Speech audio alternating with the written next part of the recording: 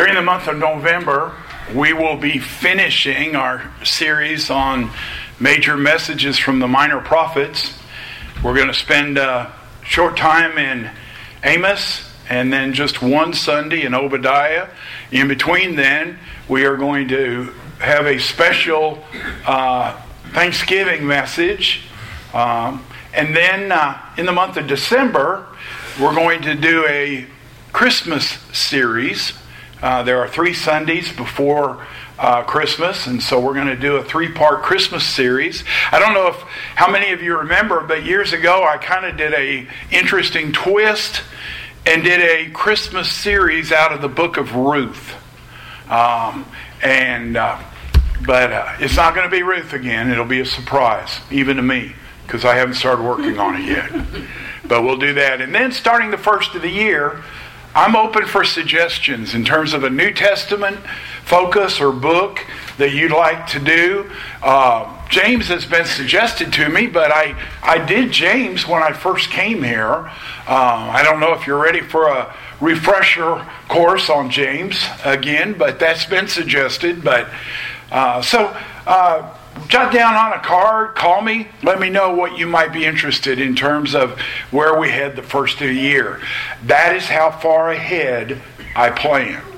Kay already has, other than what the 3 Christmas sermons are going to be, Kay has everything all through the end of the year already in her hands. So that's where we're headed. Someone has said that the book of Joel's importance, the reason why it was one of those specifically chosen, one of those that has been acknowledged as a part of the Old Testament scriptures, the canon, right from the beginning, has to do with the fact that it is the first to develop what is an oft-mentioned biblical idea. And that is the day of the Lord. Now, we define the day of the Lord as a day in which there is a decisive action by God to bring His plans to completion. And we noted last Sunday that the day of the Lord is actually a reference not to a single day, but only to the idea of a period of time in which there would be judgment and restoration. But it always consists of 3 basic features. 1, the judgment of God's people. 2, the judgment of foreign nations. And 3, the purification and restoration of God's people through intense suffering. And each of these 3 elements is found in the book of Joel. It offers one of the most complete pictures in the Scripture of what is presented as what is going to be ultimately a redemptive event. So, what is the setting of Joel? Why is all of this important? And I think that in just a couple words, I can say that the setting of Joel is one of judgment and a call to repentance. Now, I shared 2 weeks ago that we know very little at all, if anything, about Joel other than what is written in this book. Now, the name Joel means Jehovah is God. Yo for Jehovah, El for Elohim, Jehovah is God. And what we know in the book is that Joel lived in a time of 2 tremendous, very devastating natural disasters. A plague of locusts that destroyed the land, Joel chapter 1 verse 4 and chapter 2 verse 25. And also a severe drought, chapter 22 verses 22 and 23. And Joel believed that these were in fact acts of God. Now, I shared with you, I am very leery of looking at a natural disaster and saying that's an act of God. And the reason being is that God created this world. He set things in motion. And we have in many ways done everything we can to destroy the world. Don't tell me that the pollution and all that has taken place hasn't affected and affected creation as well as it does us. Most of the people now know that I won't drink a hot drink out of a cup that's made out of styrofoam. Styrofoam is a waste product of petroleum. And you can take clear boiling water and put it in styrofoam 15 times. And the 16th time that you do it, you hold it up and look at it, and there's an oily film on top of the water. What does all that stuff going into our systems, what does all of that stuff going into our creation do? In many ways, we are bringing judgment upon ourselves. And we need to recognize that.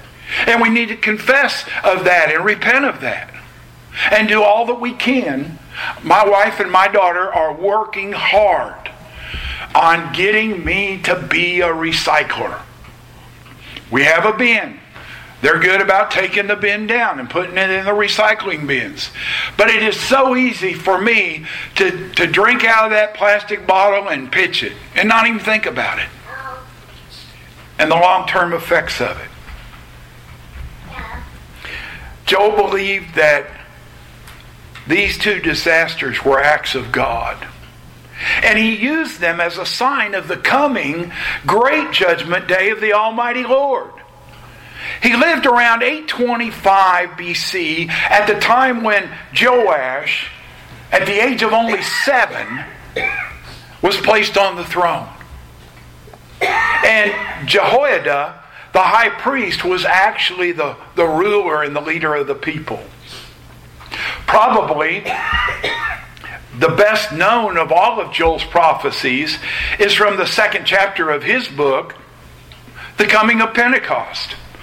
The pouring out of the Holy Spirit of God upon the earth, upon all flesh. In fact, it was quoted. Joel was quoted. The entire Hebrew 3rd chapter of Joel was quoted by Simon Peter on Pentecost. And Simon Peter's take was, this is what you're seeing in front of you today. The Holy Spirit being poured out, our men and our women prophesying, our young men and our young women also. But probably second to that passage about Pentecost would be Joel's description of the great judgment day of the Almighty God, which is what we're looking at today. And the task that Joel sets before us, which comes with his call to repent, is to make a decision. And that's an awesome task. It's a task that colors all of life. Decision making is a task that changes destiny. Have you ever stopped to think about the fact that sometimes a single decision has the potential of remaking the whole creation of God? What about the decision made to drop 2 nuclear bombs on Hiroshima and Nagasaki? Didn't that change the whole world in which we live? A decision? Now, I'm not making judgments. I'm just pointing out the importance of decision making. And we are all summoned. We are all summoned by means of Joel's prophecy to join the people of God in what Joel refers to as the valley of decision. We can't escape it. The fact that we're alive, breathing with heartbeats, that we have minds capable of thinking, all of that places us in a world of inevitable and inexorable choice. We live in a world of decision making. And our lives, my life and your life, are made on the basis of the decisions that we make. Let me give to you an example from my own life. Years ago, I made the decision to stay at Lincoln Christian University, then Lincoln Christian College. I was thinking about leaving and going back to what was my original intention. I left high school going to Wabash College pre-med. Every semester, my first semester, the end of my first year, the end of the first semester of my second year, all three of those, I had decided I'm not going back. I'm going to go on and go to prepare and go on to pre-med school. But I made a decision not to do that. Later in life, I made a decision again not to try to pursue going back and going to medical school. Now, at the age of 67, those choices that I made back then pretty much have determined the fact that I probably would not get into medical school now, even if I wanted to. The chances would be slim to real close to none.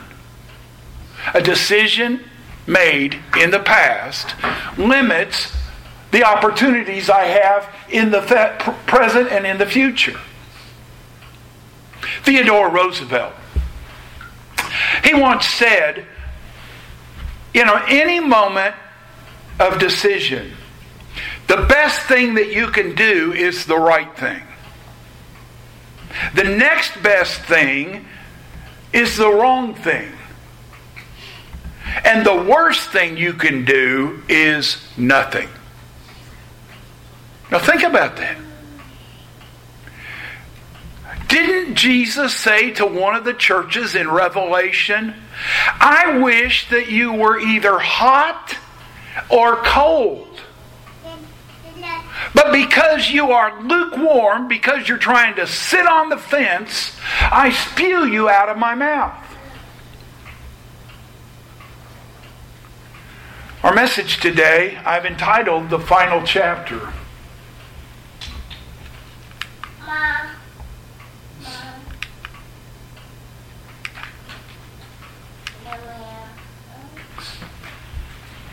And the text is actually the whole third chapter of Joel. And so I just have a section of that, though, that I want to read with you. And what I've chosen is my printed text starts with verse 12 through 16. Let the nations stir themselves up and come up to the valley of Jehoshaphat. For there I will sit to judge all the surrounding nations. Put in the sickle, for the harvest is ripe. Go in, tread, for the winepress is full. The vats overflow, for their evil is great. Multitudes, multitudes in the valley of decision. For the day of the Lord is near in the valley of decision. The sun and the moon are darkened, and the stars withdraw their shining. The Lord roars from Zion and utters His voice from Jerusalem. And the heavens and the earth quake. But the Lord is a refuge to His people, a stronghold to the people of Israel. May God add His blessing to our reading of His Word today.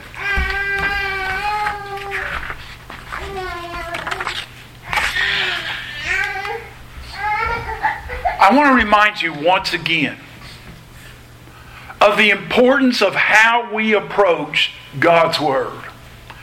And I hope I'm not just pushing this too much on you, but it's so important. This week again, I was dealing with a young person who was trying to take a verse and just take it totally out of the context and say, well, here's what the Bible says. We need to look and make sure we understand what the Bible says in the first place. I used, over a month ago now for you, the illustration, and Cindy hit on it when she shared with you, that when we talk about the fruit of the Spirit, most people read that in the plural. the fruit of the Spirit is A, B, C, D, E. But that's not what the text says. The text says the fruit, singular, of the Spirit is love. Now, how do I understand that word fruit being singular with a list of things? And I shared with you, the way I understand that is that I say the fruit of the Spirit is love. And how do we know what love is? We know it by seeing joy, peace, patience, long-suffering, gentleness, all of those things. We have to make sure we understand what the text says. So if you're reading a passage sometime and it just doesn't make sense to you, by all means, come and we'll get the Hebrew out, we'll get the Greek out, and we'll find out exactly what it said in the original languages and try to figure out what is the best English word for that sentence, for that thought. But then we have to understand what it's saying in its context. And we have to understand how that text was understood at the time it was first read and heard. Only then, see, that's what Simon Peter did on Pentecost. He took that passage from Joel chapter 2 and he says, here's the passage, here's what it says, here's how people have understood it, but let me apply it to what you're seeing today going on. The present context. And then we make application. Now, when we do that, we understand that Joel has already issued a call to return. Last week we saw it in verse 12. Yet even now, declares the Lord, even now, as bad as things have gotten, what did Moses say to the people? Joshua say to the people? If my people who are called by my name will do what? Humble themselves and pray and look to heaven. Even now. Yet even now, declares the Lord, return to me with all your heart, with fasting, with weeping, and with mourning, and rend your hearts, not your garments. Don't make it a thing of show. Make it something that is real, eternal. And so as chapter 3 begins, that call to return is placed within the parameters of judgment. Verses 1 to 3 of chapter 3. For behold, in those days, plural, and at that time, when I restore the fortunes of Judah and Jerusalem, I will gather all the nations and bring them down to the valley of Jehoshaphat. And I will enter into judgment with them there on behalf of my people and my heritage Israel. Because, important word, because they have scattered them among the nations, have divided up the land, and have cast lots for my people, and have traded a boy for a prostitute, and have sold a girl for wine, and have drunk it. What's going on? Well, Joel is saying that in those days, what days? Well, go back to chapter 2, verse 18. Then the Lord became jealous for his land and had pity on his people. And when that happened, at that time, he decided that he was going to restore the fortunes. Restore the fortunes. In other words, he was going to take those things and make them better than ever before. And his goal was just that. Restoration. And basically what we have in chapters 4 to 8 is a further explanation of those first 3 verses. What are you to me, O Tyre and Sidon and all the regions of Philistia? Are you paying me back for something? If you are paying me back, I'll return your payment on your head. And you know what? He did. He did. 346 BC, Artaxerxes captured Sidon. And they were sent into slavery just as Sidon had sent the people of Israel into slavery. In 332 BC, Alexander the Great attacked Tyre, and 6,000 people were slaughtered on the beach when that attack took place. Another 2,000 were crucified, and 30,000 were sold into slavery. God acting on behalf of His people. So what was the problem? The problem then, and might I say, the problem today, is sin. And what is sin? I'm not going to give you a list. I don't have to. Because there's no list that answers it all. Paul says if there's something that you know you should be doing and you're not doing it, that's a sin. That's pretty broad. But I like to look at it in just this little way. What is right there at the center of the word sin? I. The unholy trinity of me, myself, and I. I want something. I think things should be this way. And I push what I want and what I need. And I do it to the disregard of others around me. Sin. I take that which is not mine. Sin. I speak in a negative way, judging, putting them down to lift me up. Sin. And what was going on here, Joel says, is here's what happened. These people came in and they divided the people of Israel, sent them all kinds of different directions. They divided up the land. And thirdly, they enslaved the people. Now those were the three specifics of that time. Our specifics are different. What is sin? You know, we have had a problem for decades of trying to minimize sin. Well, that's not a sin. He just has a disease. A syndrome.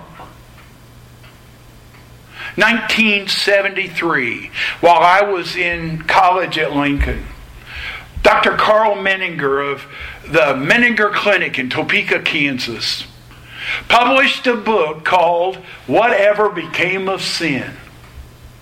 A medical doctor, not a theologian, a medical doctor, psychiatrist. Whatever became of sin? Dr. Menninger was invited to Lincoln's campus, and I got to spend several hours with him. And then I also did 3 hours of independent study under Bruce Parmenter and Tom Ewald on Menninger's whole system of thinking and therapy. Carl Menninger lamented the loss of awareness in American society of human wrongdoing. Now, what he had in mind was behavior that violates the moral code or the individual conscience or both. In fact, he insisted that it's behavior that pains or harms or disturbs my neighbor or me and myself. All of that is sin. And yet we have had a tendency in our society to subsume sin under such topics as disease and crime and delinquency and deviancy. Here's what he wrote in his book. I hope to show that there is usefulness in retaining the concept and even the word sin. And he called on people that if they wanted to get healthy, the best thing they could do is engage in significant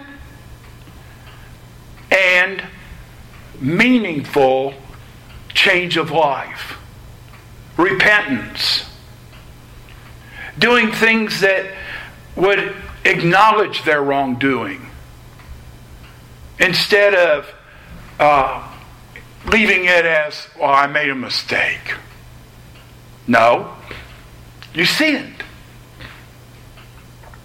When you treated that person wrongly, you sinned. And that's hard for us to do. We want to defend ourselves in so many different ways. And what Menninger said was that all that happens is it slides us in to very, I love his phrase, very edgy depression. We're always on edge. Now, sin. There is sin. And we've got to acknowledge that, but our society doesn't want to. And then the second thing that falls right in that same line is that we need to understand that we are those people. During the trial of the Nazi criminals, one of the Jewish men who was there witnessing the trials had to get up and leave with tears running down his face. Not because of what he was hearing with regard to what the man on the stand had done. He had to get up and leave because, in his words, he said, I began to realize that evil starts right at the center of me and reaches out. My hatred, my anger leads to those things if I don't repent and change. We are those people. Now, there's 3 valleys in this passage. Read the 3rd chapter. There's the valley of Jehoshaphat. And if you go to maps, you're not going to find it. I tried. I didn't trust what a couple commentaries said. I looked for myself. I found as many Old Testament maps as I could. There is no valley of Jehoshaphat. The word Jehoshaphat, it means the Lord judges. So maybe it was not to be a name, but it was to be translated to say the valley where the Lord judges, which would in many ways be the same as the second valley mentioned, the valley of decision. You see, the problem is sin, and the problem solver is God. It's not me. When he starts talking about the valley of decision, it's not about my decisions. He says right there, I will sit to judge. Did you notice that? Proclaim among the nations, consecrate for war, stir up the mighty men. Let all of the men of war draw near, let them come up. Beat your plowshares into swords and your pruning hooks into spears. Say, wait a minute, Pastor. That's not how I remember that. I thought it was supposed to be where the swords were changed into plowshares and the pruning hooks were changed into spears. Well, it is that if you go to Isaiah chapter 2 verse 4, and if you go to Micah chapter 4 verse 3. But in Joel turns it around and says, no, don't get ready for peace. You get ready for war. You take those implements of agriculture and you change them into weapons to get ready for war. And there's kind of a little bit of sarcasm here when he says, let the weak among you say, I'm a warrior. Because you're dealing now with God, not some other nation. God says, I will sit to judge. And where's he going to do it? He's going to do it in the valley of decision. Or as one translation has it, I don't know what you have in front of you. If you have the ESV, it says decision. Others say the valley of the verdict. Because it's not a human decision here. The focus is on God's verdict on humans. Call all nations. Those who are outside of the family of God. And God's condemnation is on the throngs. Multitudes in the valley of decision. An interesting play on words there, by the way. In the Hebrew, the word translated multitudes is a derivative of the word for noise. In other words, a mass noise, a tumult. Because what's about to happen? The final act of God. You see, you go to Matthew chapter 4, verse 29. You go to Revelation chapter 8, verse 12, or Revelation chapter 9, verse 2.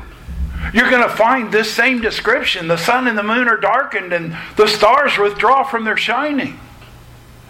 It's a description of God's final act to complete His plan. You say, well, what do you mean God is a problem solver? Well, look at verse 17 again.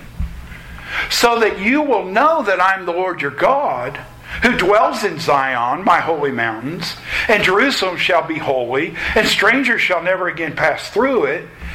And in that day, the mountains will drip sweet wine, the hills will flow with milk, and the stream beds of Judah will flow with water.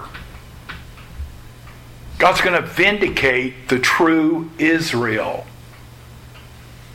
And I hope by now, after 3.5 years, you understand that the true Israel is not the Jewish people in the Middle East. The true Israel is the church. We are. Go back and dig into Romans.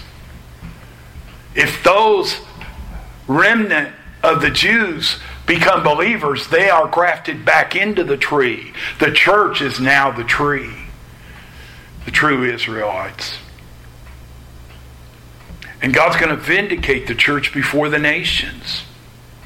And the Spirit is going to be a part of that, bringing in the living waters. They'll flow with water. How about Jesus' words to help us understand that? It comes from John chapter 7. It's Jesus is at the Feast of Booths. And on the last day, it was a day when they would just have water in great big containers all around.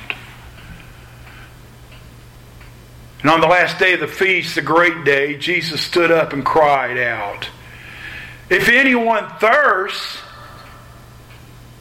let him come to me and drink.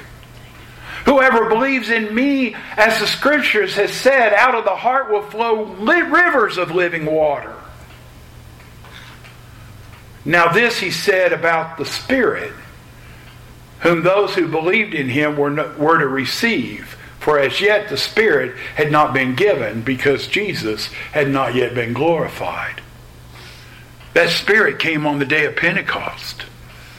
And each day during that feast of booths, water from the pool of Siloam. Remember that pool from another miracle? Water from the pool of Siloam was taken to and poured on the temple altar. And Jesus is basically echoing Isaiah and yet indicating that he is even the fulfillment of the Feast of the Weeks being poured out on the wall, on the altar. God's the problem solver. And what God did to solve that problem brings us on to a third valley. The book ends with a series of contrasts. And the solution is salvation. That's the third valley. The valley of Shittim in the ESV. Or the valley of the acacia trees. Joel's book ends with a full reversal of the judgments with which he began the book. What the locusts have eaten is now restored. New wine is dripping from the vines. The cattle are full, and the rivers are flowing. And how does that happen? It happens because of the contrast that's there. There is a blessing of Israel, but there's also the curse on Egypt and Edom. They're going to become a desolation, a desolate wilderness. But Judah is going to be inhabited forever. What did Jesus say to Peter and the disciples? The gates of hell will not prevail against the church. Now,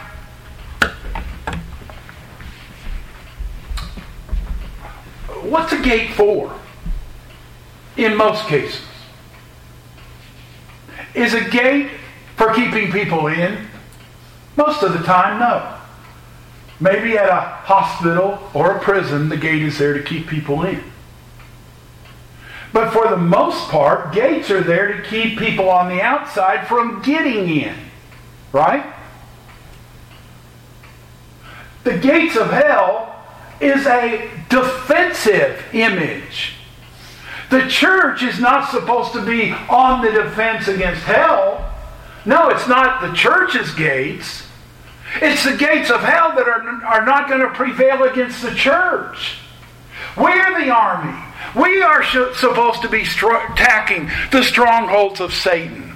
We're the ones that should be crying out in desperation. Don't kill those unborn babies. We'll adopt them. We'll build orphanages, whatever we have to do. Don't murder the unborn.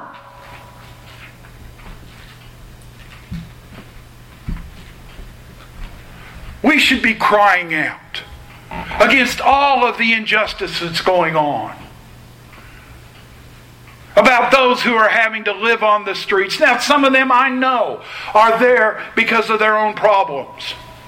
There was for lack of a better term, a homeless wino. You know what I'm talking about. Who lived in the alley behind the place I worked in Louisville, Kentucky. I asked my boss about him one time because my boss was a good Christian man and he would go out there and leave plates of food out there for that man to eat. But I asked my boss about him one time. I said, is there any other way we can help him? He said, no. No. That man has a PhD in engineering and doesn't want to help himself. We can't help him until he's ready to help himself. But we should be doing whatever we can in the meantime to alleviate. Man, I am so proud to be a part of Myanmar Hope Christian Missions because, among other things, we're building wells. We're raising cattle and giving them to poor little villages in Myanmar. We're doing things to help alleviate some of the problems, not just sharing the gospel message. And I love the way Joel ends. But Judah shall be inhabited forever, and Jerusalem to all generations. I will avenge their blood. Blood I have not avenged, for the Lord dwells in Zion. One of the consistent messages of the whole Bible, from Genesis 1:1 to Revelation 21, is that God's desire is to be with His people. But He's a gentleman. He's not going to force us. We have to answer that call of Joel to repent. We have to be the ones that change our lives. Listen to me. If I wronged you every day of the week, and every day of the week I said I'm sorry, would you forgive me? But I kept on wronging you every day of the week. Before long, my words of sorrow, my request for forgiveness are going to be falling on hard ears, aren't they? And yet often that's what we do to God. God, forgive me, but I'm going to keep living the way I want to live. You see, the problem, scripturally speaking, is not God leaving us. It's us walking away from God. But He's there, dwelling in Zion. And all we have to do is repent, and He's there to accept us. Let's pray.